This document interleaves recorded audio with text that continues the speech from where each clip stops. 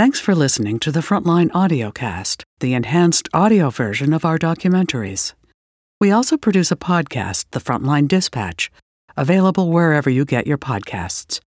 Right now, here is the audiocast of our program, Shots Fired.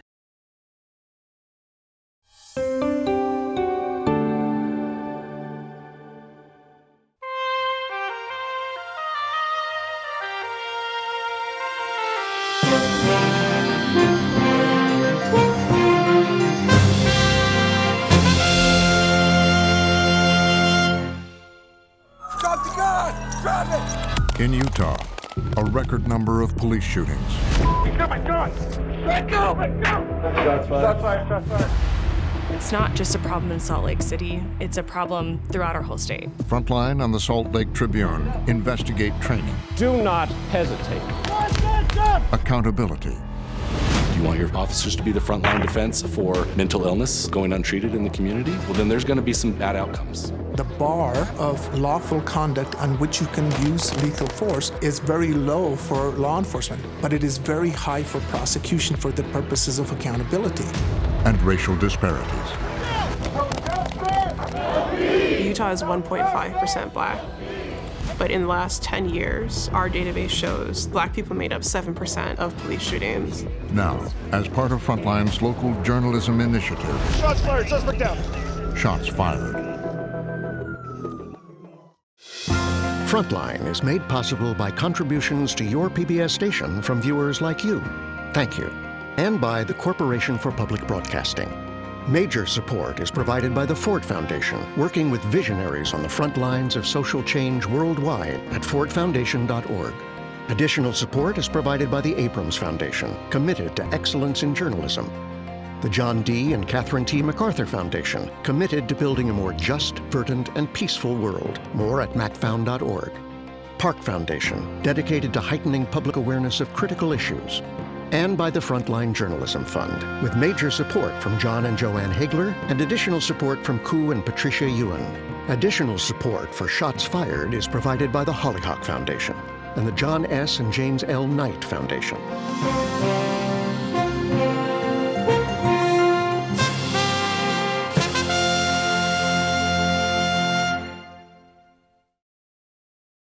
This program contains mature content. Viewer discretion is advised.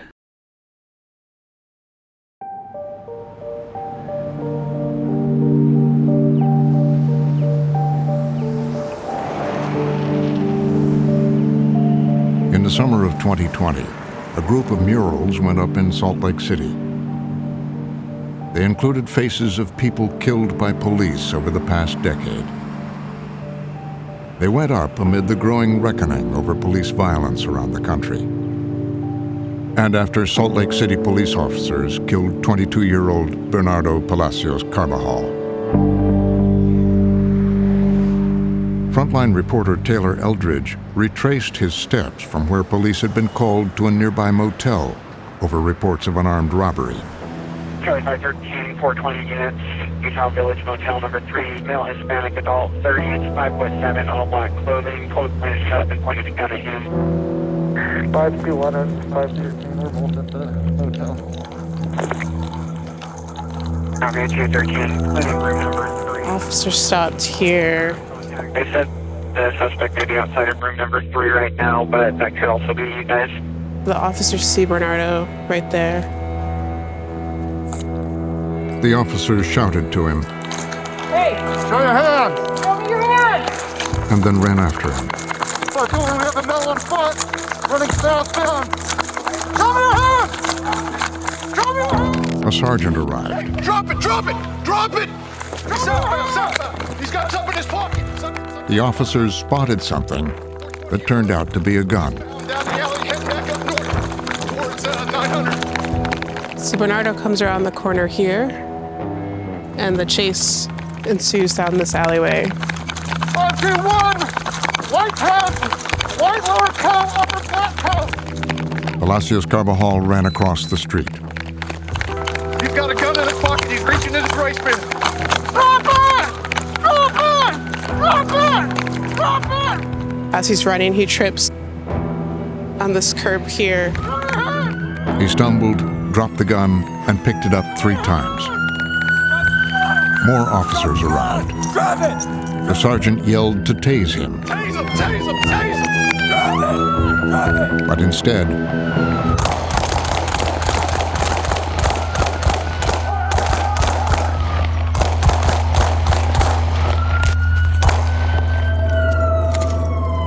"34 shots. Drop it! Show us your hands! Show us your hands! Charlie 420, we got shots fired.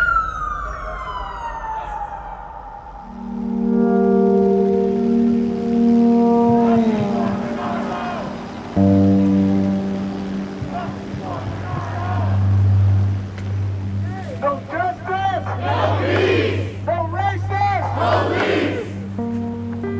No one deserves to have their life taken away. They shot Bernardo's MIT with nothing! Or the 30 shots to his body! 30 shots on the Robin Lake! The killing of Bernardo Palacios Carbajal ignited outrage in Salt Lake City.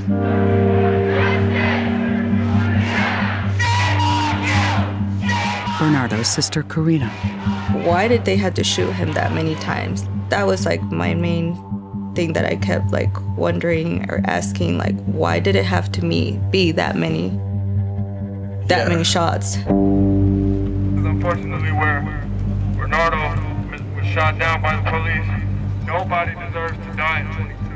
He left this world alone. Like, he was laying on the ground.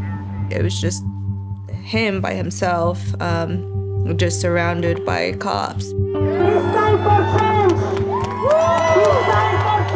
New developments in the officer-involved shooting that took the life of 22-year-old Bernardo Palacios Carbajal. The killing was ruled justified. The use of deadly force by Salt Lake City police was ruled justified. Ruled the shooting was justified. The case became a tipping point here. This has been a case that we've seen a lot of public outcry. At the time, Utah was on pace for a record number of police shootings, something the state's largest newspaper had been documenting. After Bernardo was killed, it hit this tipping point where people were upset and they wanted answers. They were hungry for more information about how these shootings are happening. Jessica Miller covers the police for the Salt Lake Tribune. There are a lot of police shootings that happen in Utah every year. We've seen this increase over time. It's not just a problem in Salt Lake City, it's a problem throughout our whole state. Miller, her colleague Peyton Harkins, and others had been building a unique database of every time officers fire their weapons at someone, even if they miss. In 2014, one of my colleagues did a story that showed that over a 5-year period, fatal police shootings was the second leading cause of homicide in our state. The police were killing more people than drug dealers and gang members. And then in 2018, we had this record-breaking year where the police shot at 30 people. Those were big numbers.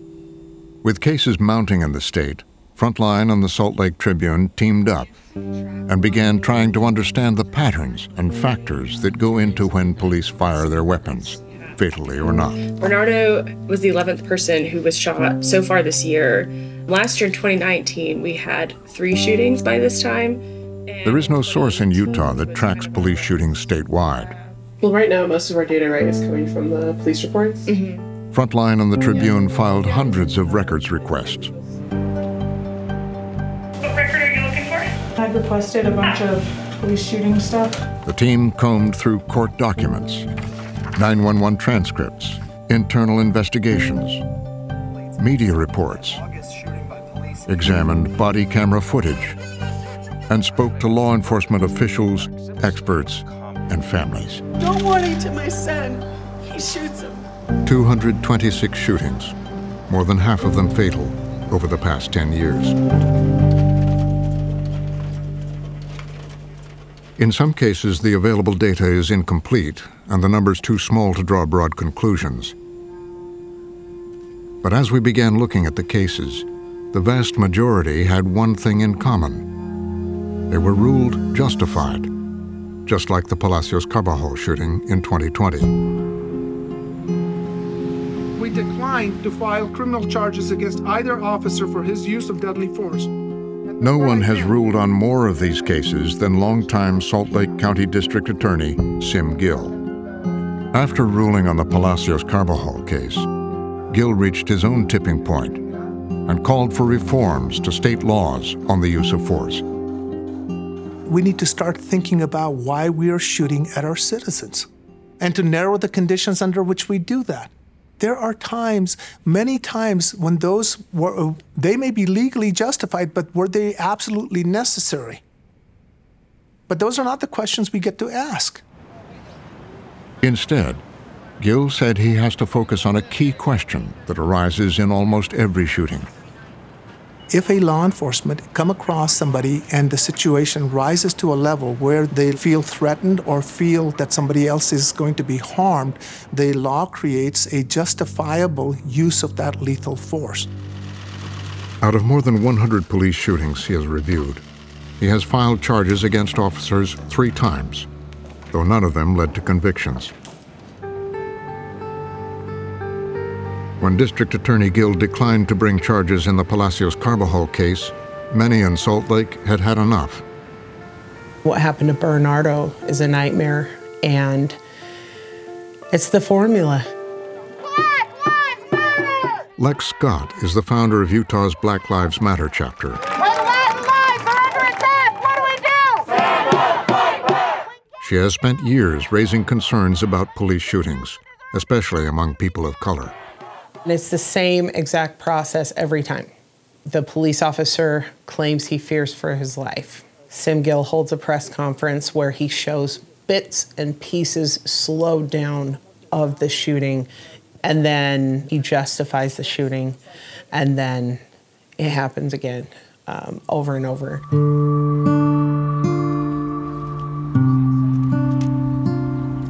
Some of the cases that Gill has reviewed and ruled justified include people who turned out to be unarmed, like the shooting of Dylan Taylor in 2014. Dylan's aunt, Gina Thane. It's a constant heartache no matter what. But when somebody dies of such a violent, horrific way, you can't make sense of it no matter how hard you try. Dylan's brother Jarrell was with him the day he was killed. Me, Dylan, my cousin Adam, we're headed to see my mom and dad's grave. As the men were walking, a woman called 911, saying she saw one of them flashing a gun. Guy in the red hat has a gun. He can't flash the gun as he was walking by.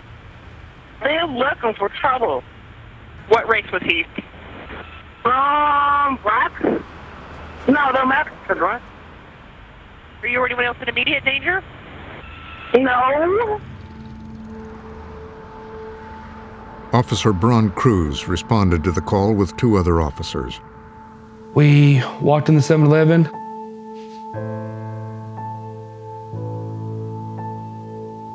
Grabbed a couple of tall cans.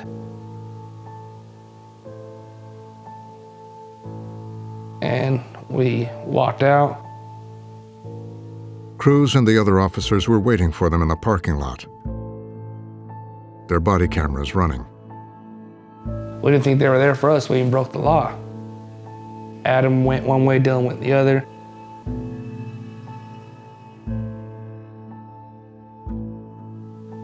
They went up to my brother, who had his earphones in his ears.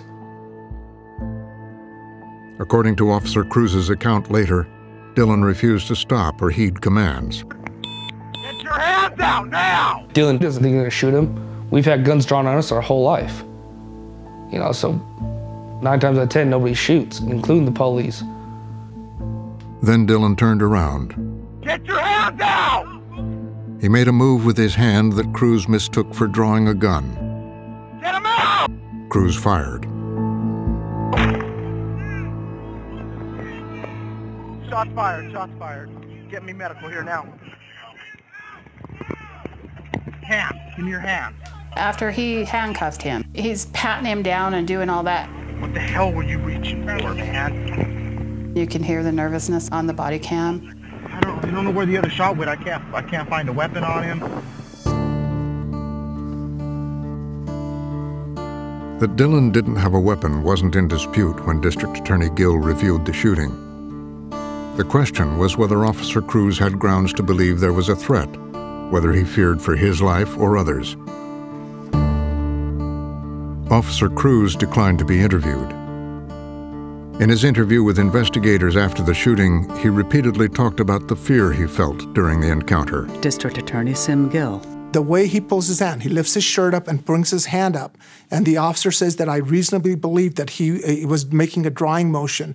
And at that point, the question was that reasonable for him based on the totality of the circumstance? That was a very close call. And we said at that point, given what he knew, that it was not unreasonable for him to fear for his life. But Dillon didn't actually pose a threat.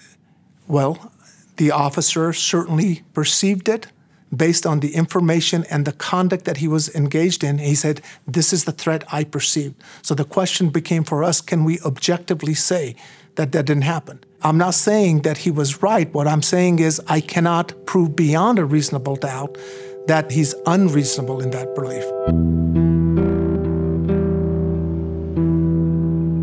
Dillon's family filed suit against Officer Cruz and the department, but a judge dismissed the case, finding the use of deadly force objectively reasonable. The shooting still troubles the Salt Lake police chief at the time, Chris Burbank, who has become an advocate for police reform. We failed. Now, I'm not saying Officer Cruz failed. What I'm saying is the Salt Lake City Police Department should have done better because a young man lost his life.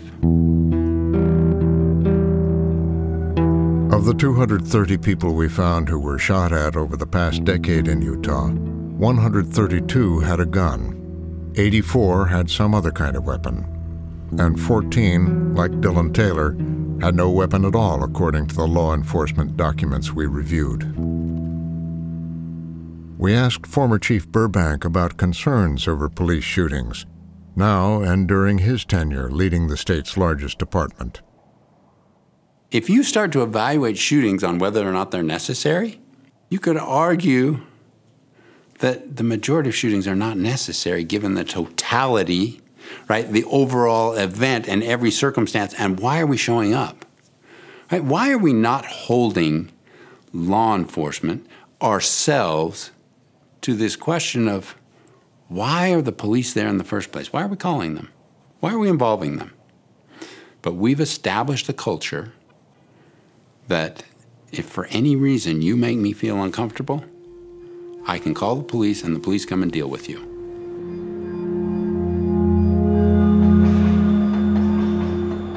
The issue came into sharp focus just a few months ago with a case of a man named Chad Breinholt, who had been killed in police custody.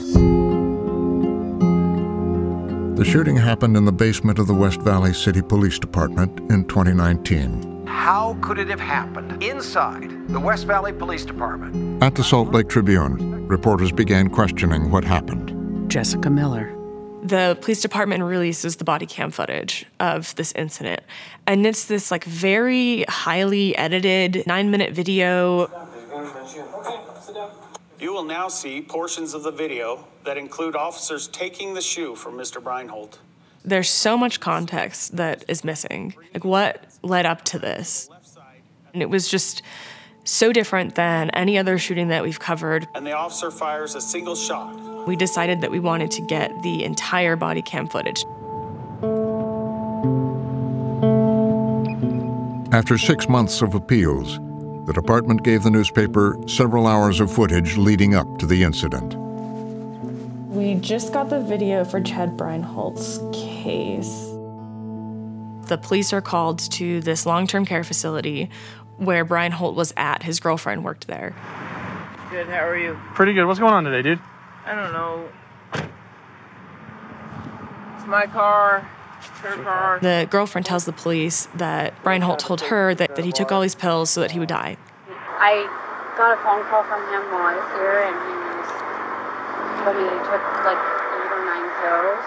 Yeah. That's a lot. And they were just concerned about him being safe. He just wants to commit suicide. But then Officer Atkin and Officer Matt Lane decide to do a breathalyzer test. Why 162. You told us you drove here. Yeah. Very quickly, the tone changes. It's not just, can we help this person? Now this is a DUI investigation. Do you have any weapons? No. Hey, listen to me. Do you have any weapons or anything? No, I didn't drive here though. Then they take him to the police department for a more accurate breathalyzer test.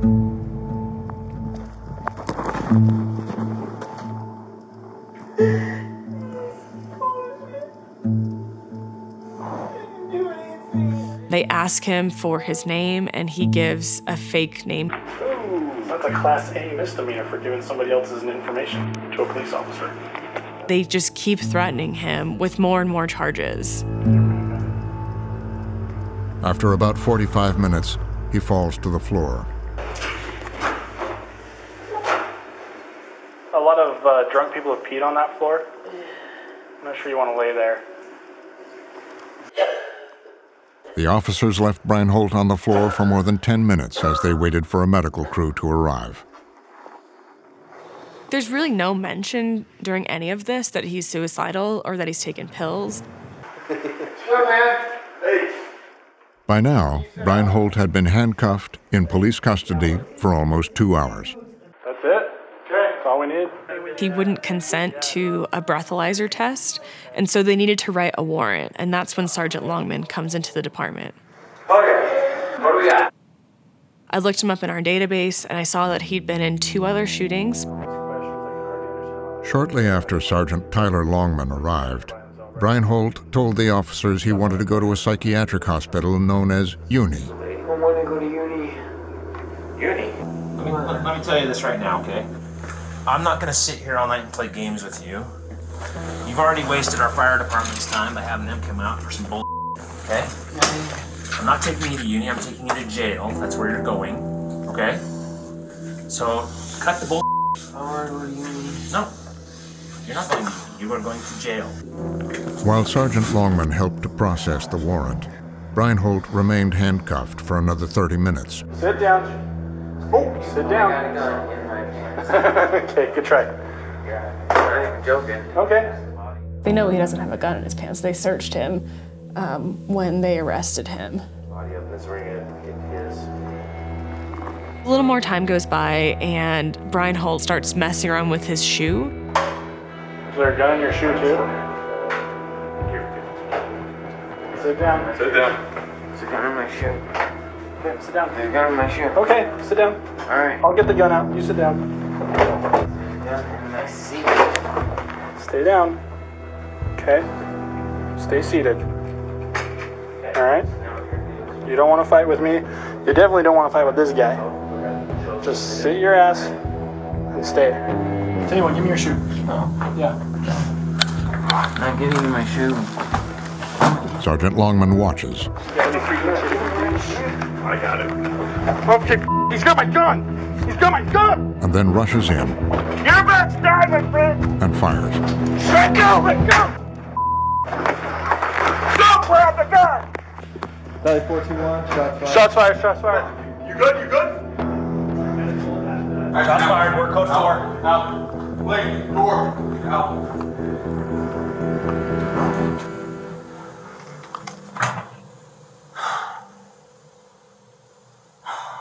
The West Valley City Police Department conducted an internal investigation. You're good. And while they were critical of the way Brian Holt's arrest was handled, they said Sergeant Longman acted within department policy. City Hall. I'm going off camera.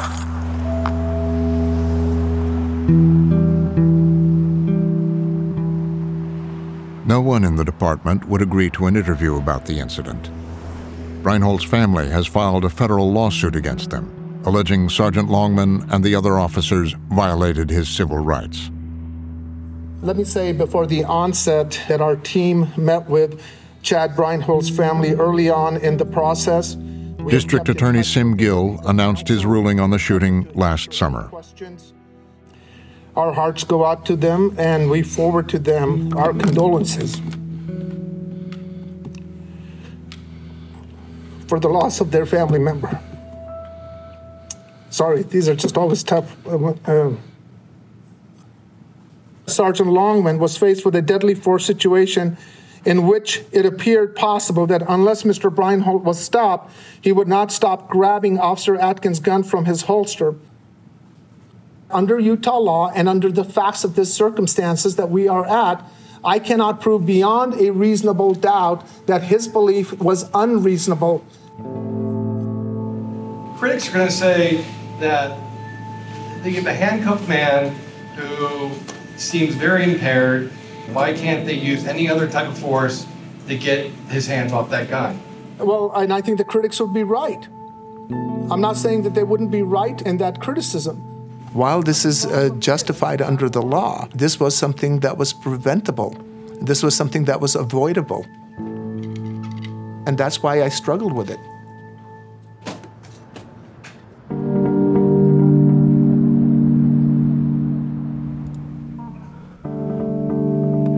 The shooting of Chad Breinholt raised many of the issues we were seeing in our reporting. As with Breinholt, we found 94 other cases where police determined or family members reported that a person had a mental health issue, mental disability, or was suicidal. And like Sergeant Longman, who'd killed 2 other people in his career, both ruled justified, we found 33 other officers had been involved in at least one other shooting in their career. Police use of force is not usually some well thought out discretionary decision, right? It's like an moment for most of us. Ian Adams is the head of Utah's Fraternal Order of Police. Over the course of 2 interviews, we shared the data we collected with him and asked about the trends we were seeing. Adams said that it's difficult to evaluate trends with data that only tracks police shootings without comparing them to all encounters with police, even the ones that don't end in violence. Information, he conceded, isn't available in the state. The data around these things is so incredibly bad, and that's a national problem. It's not a Utah problem, but we don't have good single source reporting across a whole lot of criminal justice outcomes, including police use of force. So I don't know, and nobody does. Nobody can tell you what drives specifically police shootings. We know that it's some combination of, there are crime effects, but a lot of it's driven through contact, right? Like the number of contacts that officers have with the public. He also said the number of officers involved in multiple shootings doesn't necessarily indicate a problem. In your database, for example, is an officer who, as a patrol officer, brand new rookie, got shot in the face with a shotgun and returned fire. So several years later, he's in a specialty unit now that does violent fugitive apprehension, which is a high-risk, specialized assignment within policing. And so he was involved in another shooting. What's the lesson there? Well, I don't know. Drawing broader philosophical lessons off of that sort of case is difficult for me. But so long as we're asking individuals to go into these situations, then we as a community have to accept the responsibility for those bad outcomes and stop pretending that it's an individual culpability problem, that there's something wrong with the officer. What do you want officers to do? Do you want officers to be your frontline defense for homelessness? Do you want your officers to be the frontline defense for mental illness going untreated in the community? Well, then there's going to be some bad outcomes.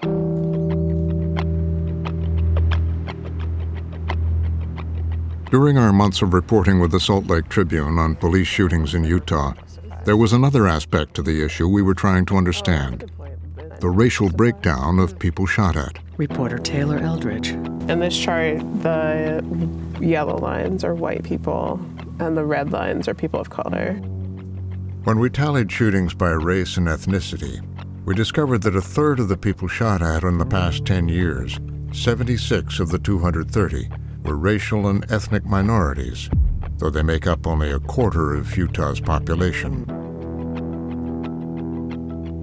48 were Hispanic. 22 of them were killed, like Bernardo Palacios Carbajal, Dylan Taylor, and Chad Breinholt. And where Utah really stands out is in its shootings of Black people. So Utah is 1.5% Black. But in the last 10 years, our database shows that Black people made up 7% of police shootings. Over the 10-year period, 16 black people were shot at, 9 of them fatally. The experts in crime statistics we spoke to said that to better understand these racial disparities, more data about police interactions overall would be needed.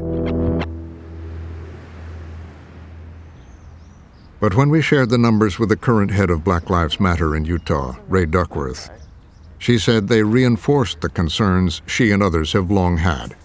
Hearing those numbers, like, I'm 30, and like, I survived 30 years of those numbers, and in a sad, sick way, it's inspiring to keep going, because I survived 30 years of that, so.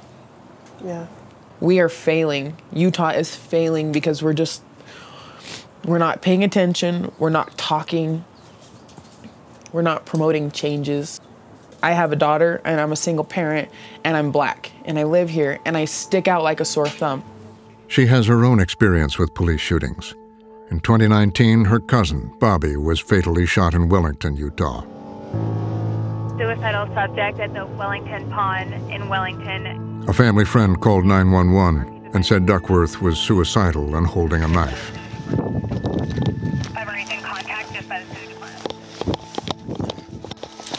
Bryce 5-8, he'll just be on the other side of the tracks. What we see from the body cam footage, the officer showed up, knew him from his case prior. This is not okay. What can't you do, man? So he had prior knowledge of who Bobby was, knew that he was having like other stuff going on. What's the plan here, man? What's your end goal? I'm not gonna shoot you. If that's what you want, that's the last thing we want to do, brother. We want to help you. After a few minutes, Duckworth started approaching the officer from the field, knife in hand. Put the knife down. I don't want to shoot you, but I will. Put the knife down. He's approaching. Got a knife in his hand. Put it down, man. It ain't worth it. Still not listening to command. Still has a knife. Put it down or I'll shoot you. Put it down. Price 5-8. Shots fired. Suspect down. It's just, I just wish I had a little bit more time so we could have had that conversation where I'm like, hey, you know, the police are dangerous. Like, the police might kill us too. The officer who shot Duckworth was cleared of any wrongdoing.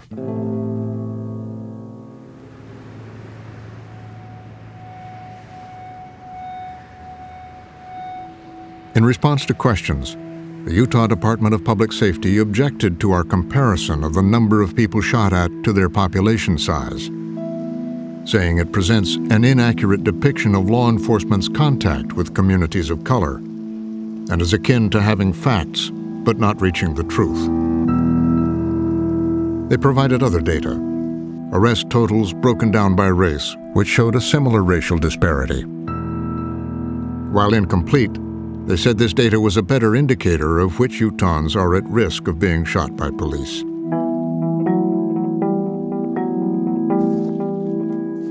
But in the cases we reviewed, we found that police had also shot at people they had not been called to arrest, including bystanders and those experiencing mental health issues.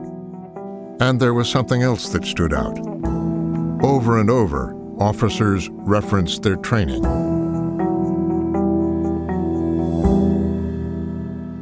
Our goal as law enforcement is to stop the threat. It's not to hurt someone, it's not to kill someone, it's to... Police get their basic training in Utah during 16 weeks at Peace Officers Standards and Training, known as POST. They spend time inside the classroom and out, and towards the end go through 5 days of intensive scenario training. Salt Lake Tribune reporter Peyton Harkins and producer Abby Ellis were allowed to observe sessions over several months. What is the most important thing we got to take care of when we first get any scene? Officer and scene safety. Sergeant Scott Lauritsen oversees the scenario training at Post. Do we continue our investigation? The absolute most important thing is officer safety. So all of the other procedural stuff that they learn will be at their own individual agencies. And so we really highlight that officer safety issue. Do we allow people to point guns at us? No. We go home. Those that we're dealing with will go home if they choose to, right? But we go home, we protect ourselves, protect our partners, protect those innocent bystanders. Was there anything that happened during the argument? Hey, why are the cops here? The cadets are put through role-playing, from traffic stops, You ran that stop sign over there. domestic violence situations, to dealing with someone experiencing a mental health crisis. We have role players and an evaluator. We have guidelines and kind of how we want the role players to respond to certain stimulus that the cadets are giving them. Is there a weapon behind there? I haven't seen one. You don't know. Will our officer safety become laxed in these, or will it become heightened? But what are you seeing? Relax. I just want to get down to his level of training. Okay, so you're trying to be empathetic at the sacrifice of your officer safety. And so as we're going through these different scenarios, we're trying to get them to understand the importance of, if I'm going to be safe, I have to understand everything that's going on around me. Cassie, it's police. Come out and talk to us, would you? I'm not coming out. You're not coming out? The instructors push them to make life and death decisions. Put the gun down. Cassie, can you put the gun down for me? You come out with Mike free. No, stop. You see the problem here? What happened to our officer safety? Down toward them. Why are we not recognizing that as a gun pointed at us? When you think of a gun be pointed at you, what do you think? You think this, right? Mm-hmm. Do we think of this or this or whatever it is? Is that what we think of? No. Seems casual. It doesn't seem threatening. Okay. Well, she's spinning it. And where is her finger? On the trigger, right, but that's why... So would you have shot? That's really hard. No, it's not really hard. It is hard for me. It's really simple. Because if I shot her and then I don't think... Do you let a gun be pointed at you? Yes or no?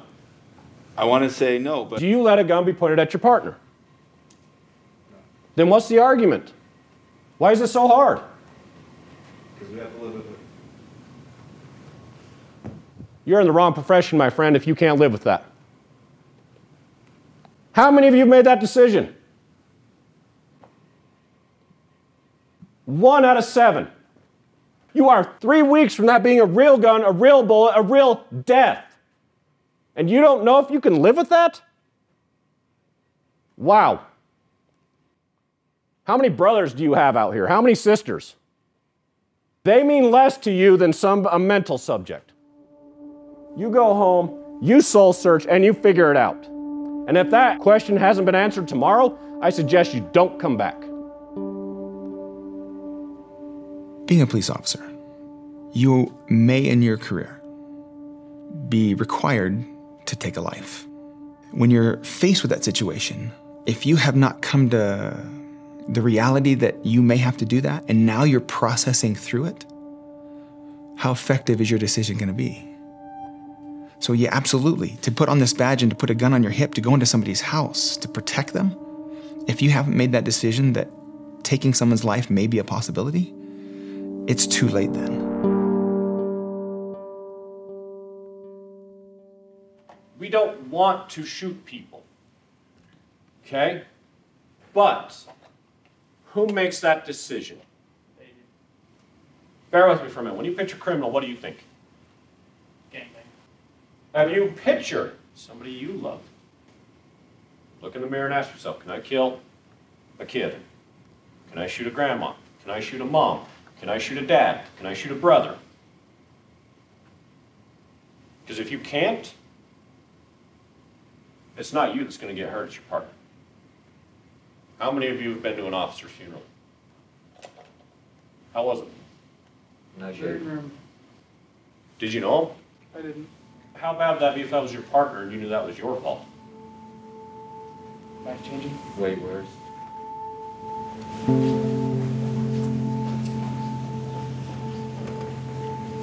Over the past 10 years, 15 police officers died on the job in Utah. 10 of them killed by a suspect. Tribune reporter Peyton Harkins. As you're walking the halls doing these trainings, there's this giant memorial to all the officers in Utah who have been killed. It's massive. The wall is this physical reminder of what they learn in training. If you mess up, it means either your life could be taken or your partner's life could be taken. And you're taught you don't want your name to end up on this wall. You ready? Yes, sir. All right, next up. Many of the scenarios we observed would turn out to be worst case and end in a shooting. I heard shots inside and I'm too afraid to go in there, please. Like this one, where a woman calls 911 and says her husband and son have shot themselves. Police, is anybody in there? It's not long after the cadets show up that she ends up stabbing one of them. Hey, get off! Bang, bang, bang, bang, bang! Dispatch, we have an officer down, roll medical. And her husband wakes up and starts firing at the others. Bang! Bang, bang, bang, bang! And this one, We're just gonna let you up with a warning today, okay? where a routine traffic stop turned into a hostage situation. Hey, get out here! Scott Lauritsen. Every situation that we send police officers in doesn't require lethal force. But if we take an officer's career, how many situations are they going to be in, let's say in a 20-year career? Thousands, right? But we only have these cadets for 5, 6 days, maybe 7 days at the most. So we have to take this experience of a 20-year career and condense that into a few days. And so we try and hit such a wide variety of scenarios to open their eyes to the possibility.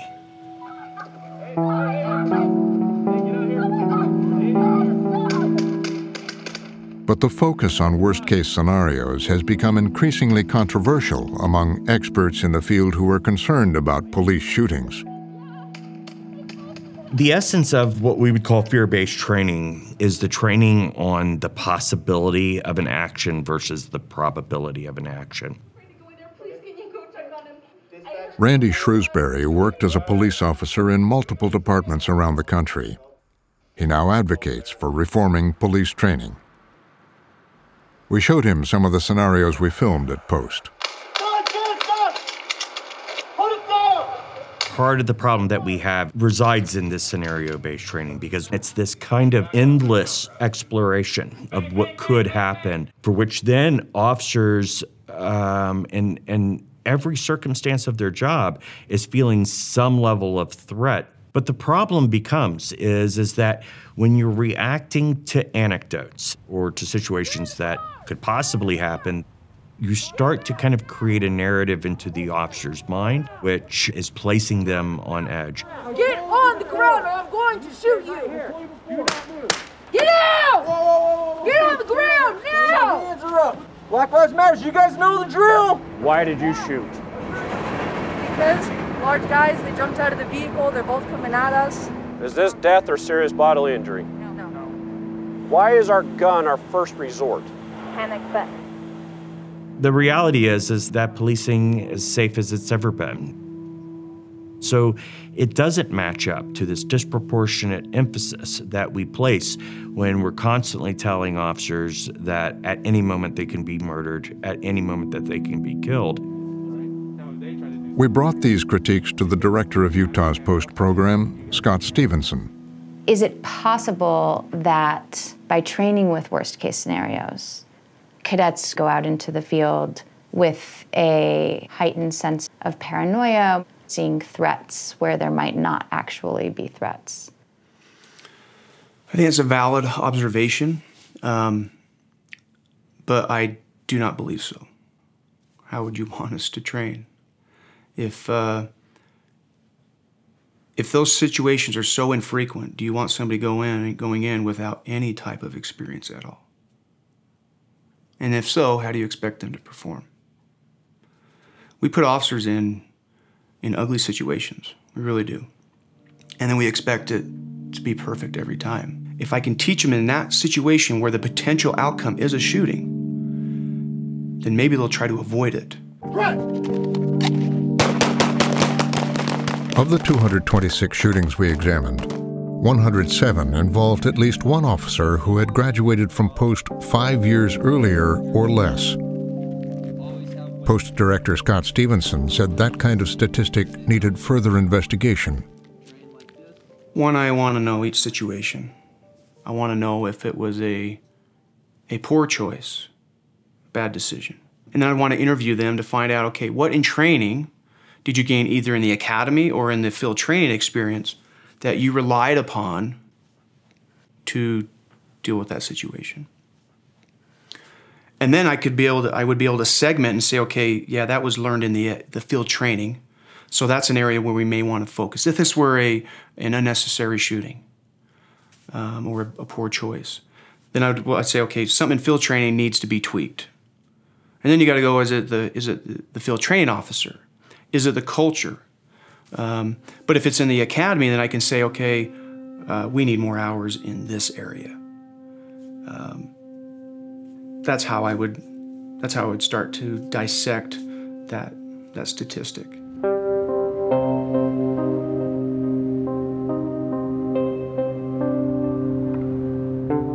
In 2019, in Ogden, Utah, 4 officers, each with less than 5 years of experience, killed Giovanni Mercado in his parents' driveway.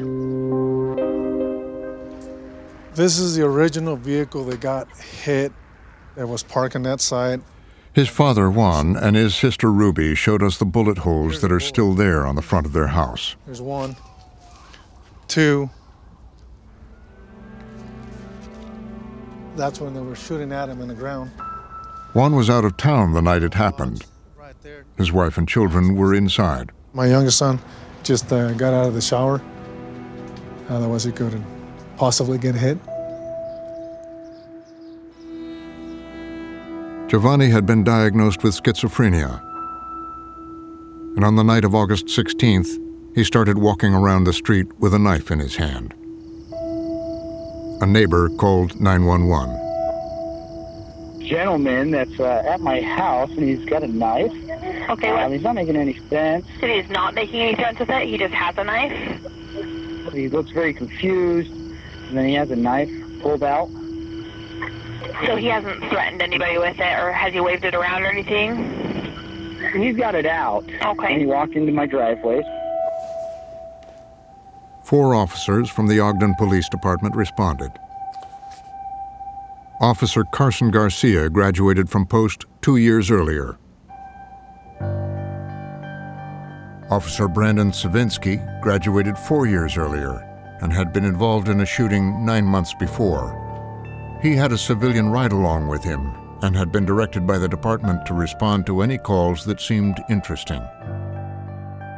And Officer Nigel Bailey graduated from post 1 year earlier. He was training Officer John Polson, a probationary officer. The call wasn't in their assigned area, but Bailey later said he thought it would be a good training experience. As the officers were on their way to the Mercado's house, the family's home security camera was rolling. So 857, he was back in on our side of the fence where he should have been able to feel safe.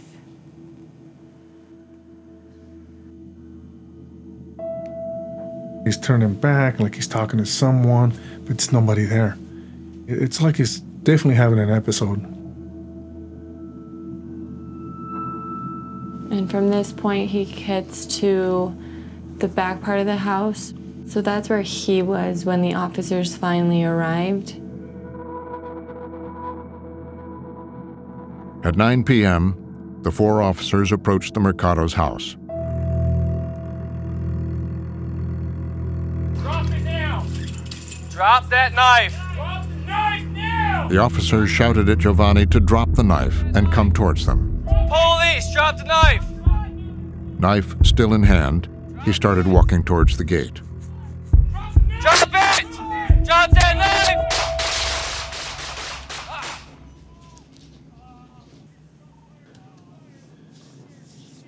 Shots fired. Stay back! Stay back! They went straight for lethal force. My son didn't even step 1 foot outside his own property when they shot him dead. Yeah. It blows my mind.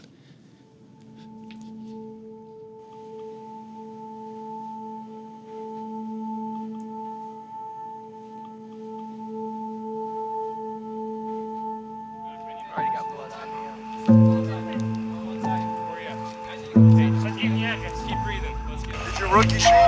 Doxy, where's your keys? Yeah, rookie shot, Bailey shot, Stavinsky shot. All 4 officers were cleared of any wrongdoing. The department declined to speak to us, citing ongoing civil litigation by the Mercado family. In the investigative report, Bailey recalled a training scenario he'd done at post a year before that involved a suspect with a knife. In the scenario, when the cadets tried to retreat and not use force, one was taken hostage. What's your name? Just leave! I don't want to tell you that! Get out! Ian Adams of the Fraternal Order of Police said there are specific reasons why recently graduated officers might be involved in shootings. In policing, the traditional professional progression here, you come out of post and you go to patrol for the first 5 to 7 years of your career. And then there's a chance at that point usually to proceed into an investigative spot off the street. Well, where do the majority of shootings occur? They occur in patrol, not a property crimes detective, not a training officer, not somebody working in a school.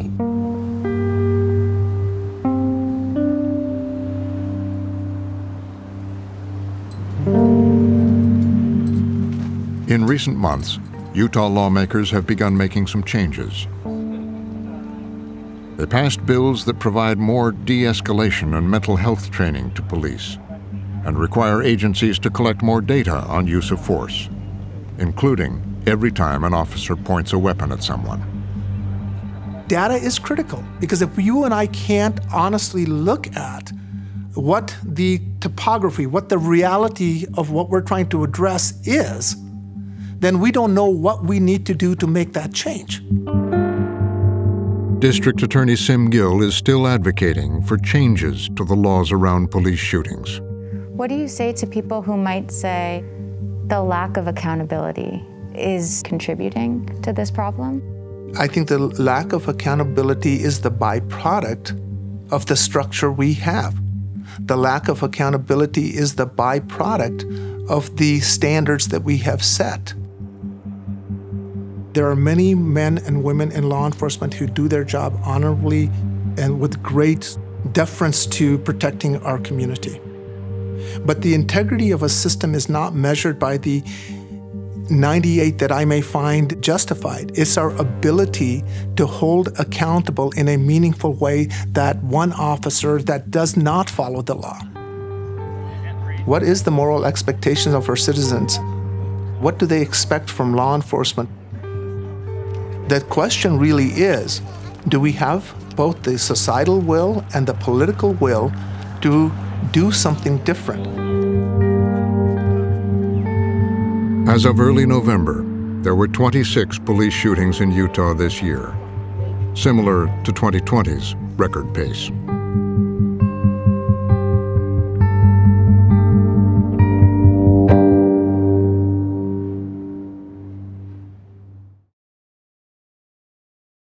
Go to pbs.org/frontline for the latest reporting with our partner, the Salt Lake Tribune. It's not just a problem in Salt Lake City, it's a problem throughout our whole state. And to read more from other news organizations in our local journalism initiative. Visit the Frontline archive where you can stream more than 300 documentaries. Connect with Frontline on Facebook, Instagram, and Twitter, and watch anytime on the PBS video app, YouTube, or pbs.org/frontline. Frontline is made possible by contributions to your PBS station from viewers like you. Thank you. And by the Corporation for Public Broadcasting. Major support is provided by the Ford Foundation, working with visionaries on the front lines of social change worldwide at fordfoundation.org. Additional support is provided by the Abrams Foundation, committed to excellence in journalism.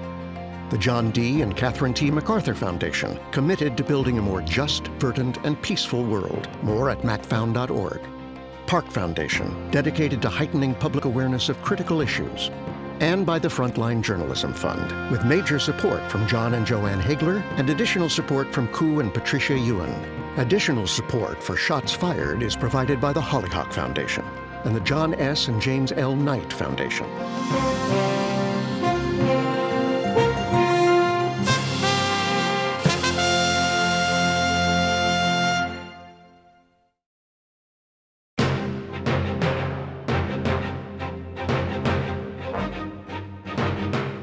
Shots Fired was written, produced, and directed by Abby Ellis, and reported by Taylor Eldridge, Peyton Harkins, Jessica Miller, Muna Muhammad, Sam Stecklow, and Abby Ellis. The senior producer was Frank Kewen. The managing editor of Frontline is Andrew Metz. The executive producer of Frontline is Rainey Aronson Roth. Frontline's Shots Fired is available on Amazon Prime Video.